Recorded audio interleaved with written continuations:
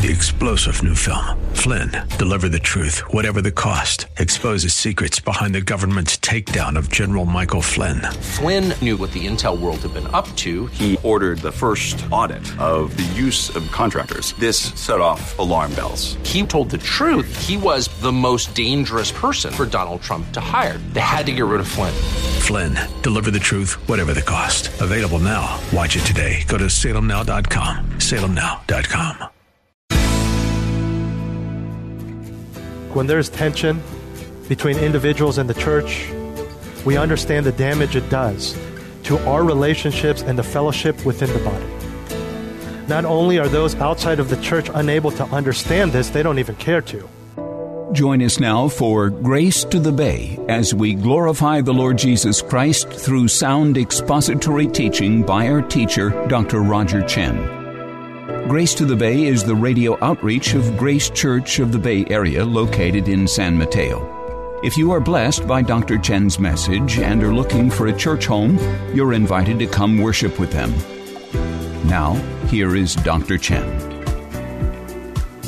You know, they say that variety is the spice of life, and I tend to agree. From different foods and flavors to landscapes that we can enjoy on vacation or in our travels to people. And what a wonderful, speaking of people, what a wonderful plethora the Lord has given the church in regards to personalities, desires, humor, and giftedness. Even the varying opinions that we all have challenge us. They grow us. They build us up. Is that not why we're here, why we're in small groups, why we're in men's and women's groups? Because something that we may be thinking, someone will bring something else up and we think, hey, that's pretty good. That'll help me in my spiritual growth. But with such variety when it comes to people and personalities, disagreements are inevitable. And there's nothing wrong with that. There's nothing wrong with disagreeing with other people. After all, God has gifted us all with brains and minds. He didn't put us here to be robots, all walking the same way and thinking the same way. It's good to disagree. Disagreements can further the cause of Christ and the building of the church when viewed and used properly. In other words, to hear people out, to communicate, not just to fight and get angry. But when used and viewed properly, disagreements are a good thing. But what happens when a disagreement turns into an argument? What happens when a disagreement, a difference of opinion, turns into a dispute? How do we handle that? Do we tell other believers? Is it gossip? Is it a prayer request? Do we forget just the lay people and go directly to the elders, to the pastor? Or do we forget the church entirely and just go to civil court, small claims court, a court of law? After all, the legal system in our country, much like in ancient Corinth, is very functional and extremely accessible. Well, when it comes to disputes that have risen to the degree, or to that degree, our passage this morning gives us direction as to how to handle them. This teaching comes out of the fact that there was such a dispute in the church of Corinth that Paul is writing to, and the matter had been taken by two individuals to a court of law. Let's see what Paul says. 1 Corinthians chapter 6, verses 1 through 6. Would you turn there with me? 1 Corinthians chapter 6, verses 1 through 6. Does any of you, when he has a case against his neighbor, dare to go to law before the unrighteous and not before the saints? Or do you not know that the saints will judge the world? If the world is judged by you, are you not competent to constitute the smallest law courts? Do you not know that we will judge angels? How much more matters of this life? So if you have law courts dealing with matters of this life, do you appoint them as judges who are of no account in the church? I say this to your shame. Is it so that there is not among you one wise man who will be able to decide between his brethren? But brother goes to law with brother, and that before unbelievers. even without unpacking this text, I think it's safe to assume that you all can already know how Paul feels about going to a court of law. But this morning, I want to give you 5 guiding principles regarding lawsuits. 5 guiding principles regarding lawsuits. The first guiding principle, when we're talking about lawsuits, is the contemptible action. The contemptible action. Look again at verse 1. Does any one of you, when he has a case against his brother, dare to go to law before the unrighteous and not before the saints? So Paul has heard of this lawsuit in which a believer in the Corinthian church has taken another believer to court. Now, there is a possibility that this was not unique in that church and that it was happening quite frequently. And as he explains that he knows about this, he uses terminology that tells us that he is absolutely shocked and horrified. The grammar here, specifically in the word dare, indicates that this is presently happening. The problem he has is in the fact that bringing someone to a court of law means that they are expecting help and judgment from someone who isn't a Christian. And that's what he says here. He makes a distinction between the unrighteous and the saints. In other words, someone who doesn't hold to the morality and the biblical standard by which Christians live and by which they should resolve their problems. And these Christians are going to someone like that. And even if they should come across a judge who is a Christian, just like in the American court system, they are bound by the law of the land and cannot rule based on the commands of Scripture. In the same vein, the Jews of the day would consider bringing a lawsuit before non-Jewish judges to be a blasphemy against the law of God. The Greeks, on the other hand, loved lawsuits, not unlike modern Americans. The contrast that Paul brings to our attention is the unrighteous or the unbelievers versus the saints or believers. Ultimately, as we'll see throughout this passage, his point is that Christians should be able to settle their own disputes. The contrast between the unbeliever and the believer in this context can be further clarified with a rhetorical question. And it's this. If you cannot settle a dispute with all your spiritual gifts, with the Holy Spirit and the Word of God as your guide, how in the world can you expect a non-Christian to do it? Keep in mind, we are talking about a Christian taking another Christian to court. That is the only context and situation he's talking about here. Christian taking another Christian to court.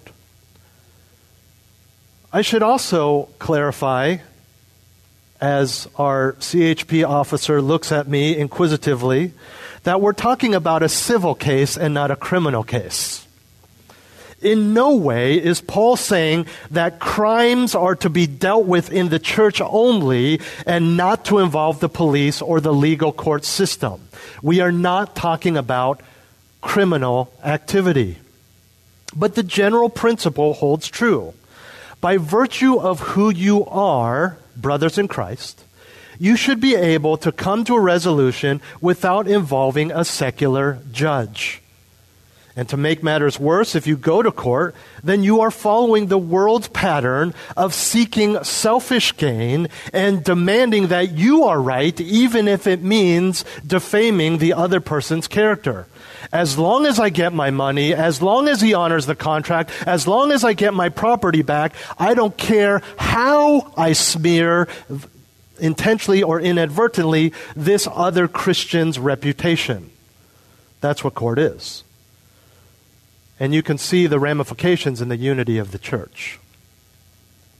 All of that goes against everything we are saved to be. To take another Christian to court Paul is saying is absolutely contemptible. And this is what he's stressing. And to be clear, when he says, do you dare do this, he's not using the word dare in a positive way, as in, all right, guys, who has the courage to do this? He's using the word dare as in, how dare you? How dare you do this? The nerve, the gall, the shamelessness to take another family member to court. How dare you do this to the fellowship? How dare you do this to the church? How dare you do this to your testimony? How dare you do this to the reputation of God? How dare you? It's contemptible. And with this first question, Paul gives us our first guiding principle regarding lawsuits, which is they are utterly contemptible actions. Shameful, embarrassing, horrific. The second guiding principle is the corresponding ability. Because if we're not supposed to take him to court, then what do? Look at verses 2 and 3, the corresponding ability. Or do you not know that the saints will judge the world? If the world is judged by you, are you not competent to constitute the smallest law courts? Do you not know that we will judge angels? How much more matters of this life? So Paul now elaborates on what he introduced in verse 1, the ability of Christians to decide on such matters. He uses the common reasoning of greater to lesser. Like, if you can do this big thing, surely you can do this little thing, right? If you can take that long test, surely you can do this little word problem. If you can, for a living, clean dozens of hotel rooms, surely you can tidy up your bedroom, okay? We do that all the time. Parents, you do this all the time. And the greater to lesser here is he says, if we will be judging the world and even angels, we can definitely judge these disputes, these little disputes regarding the matters of this life. And as we follow these questions, there's a logical sequence that builds to his point. The first question is phrased in a way that expects a positive answer. That is an answer of yes. Do you not know that the saints will judge the world? Yes. Even if they didn't actually know this is a true statement. To put it another way, more common to our modern vernacular, he's basically saying, guys, you know that we're going to judge the world, right? Don't you? This is not a contradiction of what we looked at last week in that judging the world is outside of our jurisdiction or concern. This is eschatological. That's just a fancy word for talking about things that are future. Not as in tomorrow, but as in future, as in the book of Revelation, the end times. This is talking about the judgment that we will have or we will execute with Christ during the millennium, during the millennial reign. We will all be involved in some way. Now, we aren't given details of how this plays out or what it looks like, but we are given some information in Scripture that connects us with that time of reign and judgment from God. In fact, I invite you to turn to Revelation chapter 2. Revelation chapter 2 and verses 26 and 27. If you're not familiar, just turn all the way to the end of your Bible. Revelation chapter 2. Verses 26 and 27. He who overcomes, and he who keeps my deeds until the end, to him I will give authority over the nations. And he shall rule them with a rod of iron, as the vessels of the potter are broken to pieces. Wait, isn't this time about Jesus? Go on. As I also have received authority from my Father. That is Jesus speaking to us. Look at chapter 3 and verse 21 in Revelation. He who overcomes, I will grant to him to sit down with me on my throne, as I also overcame and sat down with my Father on his throne. Again, this is Jesus speaking to us. Jump back to Revelation chapter 20 and verse 4. Here, John further describes what he sees in this vision, this revelation. Revelation chapter 20 and verse 4. Then I saw thrones, and they sat on them, and judgment was given to them. And I saw the souls of those who had been beheaded because of their testimony of Jesus and because of the word of God, and those who had not worshipped the beast or his image, and had not received the mark on their forehead and on their hand. It's talking about the tribulation, of course. And they came to life and reigned with Christ for 1,000 years. There's a reigning there. There's a judgment there. Don't turn there, but 2 Timothy 2:12 says, if we endure, we will also reign with him. If we deny him, he will also deny us. Now we know, as Jesus promised his 12 disciples, that they will reign in a special way. There will be special thrones for them over the 12 tribes of Israel. But here we have clearly seen that we are all involved as well. How that plays out, we don't know. But we know it will play out. But back to Paul's point in 1 Corinthians 6. He's basically saying, if all of this is going to happen, that we will judge the world someday, then it begs the question, which is Paul's second question. Don't you think that you're competent to make up the equivalent of a civil or small claims court if you're going to judge the world? In verse 3, 1 Corinthians 6, Paul doubles down. He asks again grammatically in a way that expects the answer yes. Don't you know that we will judge angels? We have even less details about our role in this. We're not even told in Scripture what angels we will judge. All angels or fallen angels. I would tend to think the latter, since good angels have no sin to be judged, but we don't know. Perhaps we will be involved in the judgment of angels that is mentioned in 2 Peter 2 and Jude 6. Regardless, that's beside the point here, which is that if we are going to judge angels tomorrow, then surely we can settle disputes among Christians today. These disputes he refers to as matters of this life. Again, these are not crimes. They are issues of daily living and life on earth. Food, clothing, money, property rights. Things you would sue over, such as a breach of contract, stolen items, property lines, being sold a car by another Christian in the church that turns out to be a lemon. How do you handle that? Do we get my money back? Can you pay for the repairs? Those are types of things, again, that we would go to civil court for, that we would go to small claims court for, that if it's brother, sister, sister, we should be able to handle that on our own. Matters of this life. And if the two in disagreement can't figure it out, then they should turn to others in the church for help. And so the second principle regarding lawsuits is our ability to adjudicate. We can do it. Not because we in and of ourselves are so smart, but because we have the Word of God. And because we are pursuing the principles of selflessness. Not being greedy. Not loving money. Preferring others. And you're saying, wait a minute, I just read the passage. He's not saying just give in and give to the other person. He will in verse 7. And that'll be next week. But it's not wrong to say, hey, listen, I need this money back. We're not just saying just to let go and to be the loser, but those principles need to come into play. And so, we need to remember that going to law is contemptible, but we have the ability. We are competent. The third point, the third guiding principle regarding lawsuits, we find in verse 4, and that is the contradictory appointment. The contradictory appointment. And he goes back to the unbelievers. He says, so if you have law courts dealing with matters of this life, do you appoint them as judges who are of no account in the church?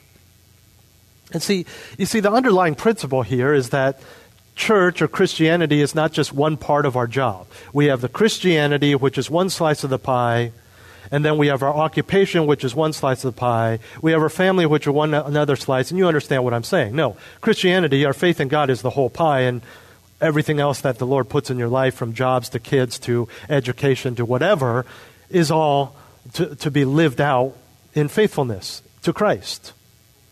And so what he's saying here is, just because it's a lawsuit, just because it's money, just because it's property that has nothing to do with the church per se, doesn't mean you can compartmentalize your life and say this is this slice and this belongs in a court of law, not in the church. And he makes a great picture here.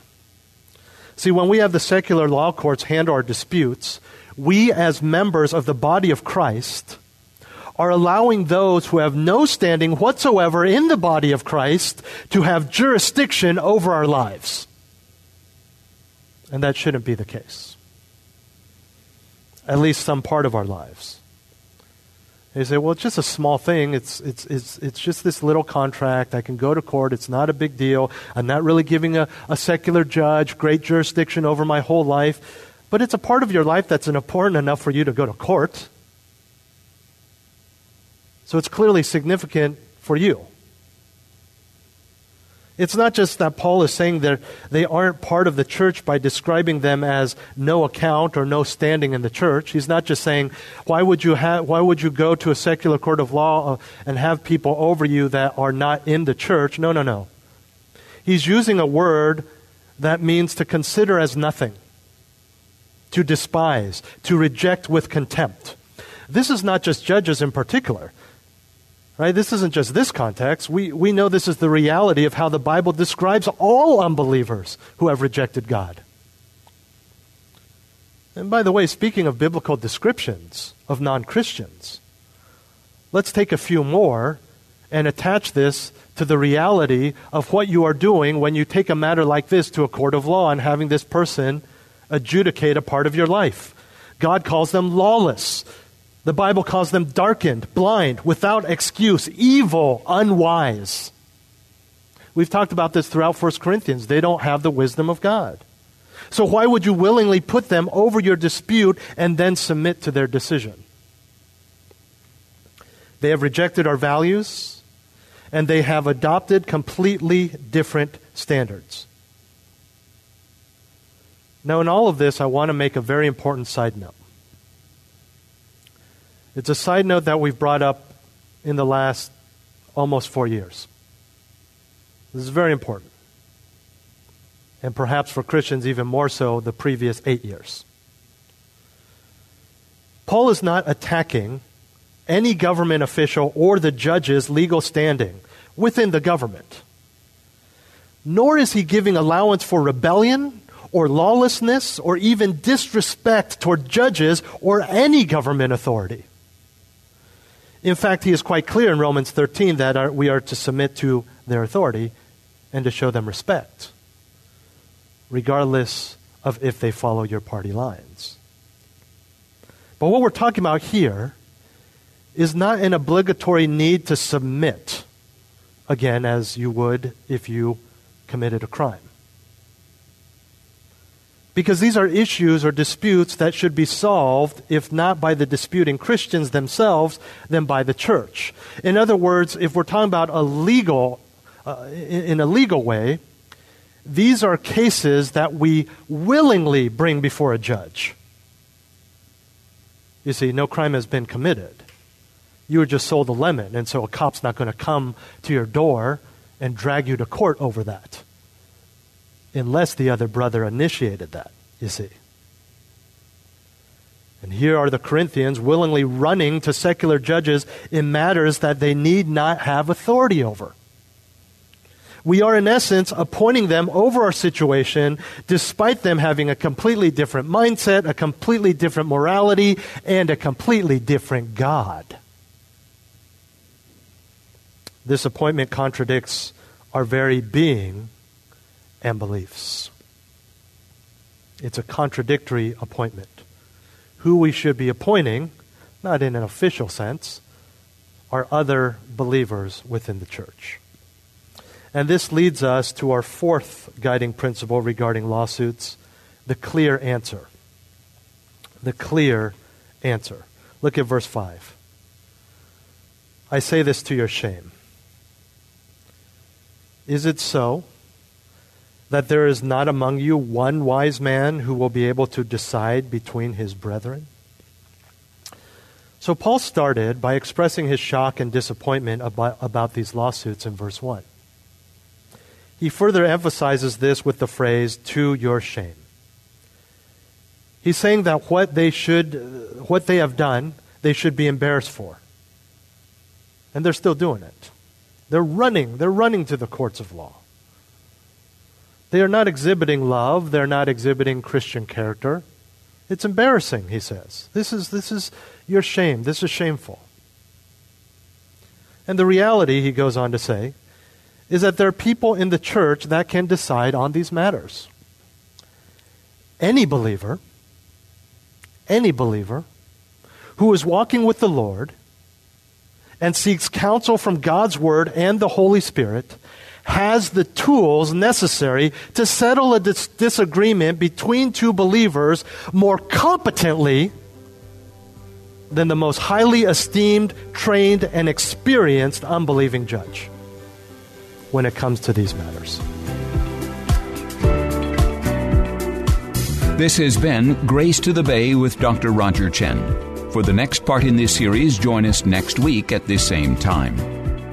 Grace to the Bay is the radio ministry of Grace Church of the Bay Area, practicing and proclaiming the purity of biblical truth. You are invited to join them for worship services in San Mateo, Sundays at 11 a.m. Visit gracebayarea.org for service times, directions, live-streamed services, listen to archived sermons, or to make a tax-deductible donation to help keep Grace to the Bay on the air, so that we can continue to share Pastor Roger's teaching with you each week. Again, that's gracebayarea.org. 3-star General Michael J. Flynn, head of the Pentagon Intelligence Agency, knew all the government's dirty secrets. He was one of the most respected generals in the military. Flynn knew what the intel world had been up to. He understood its funding. He ordered the first audit of the use of contractors. This set off alarm bells. The explosive new documentary, Flynn, Deliver the Truth, Whatever the Cost, uncovers the facts behind this scandal. Flynn told the truth. He was the most dangerous person for Donald Trump to hire. I find out the worst enemy that I'm going to face in my life is right here in America. They took my assessment and they wanted me to change it. And I was like, I'm not changing it. They had to get rid of Flynn. With in-depth interviews, archival footage, and never-before-seen personal records of the man behind the headlines. I just felt like I was drowning. Flynn, Deliver the Truth, Whatever the Cost. Available now. Watch it today. Go to salemnow.com. salemnow.com.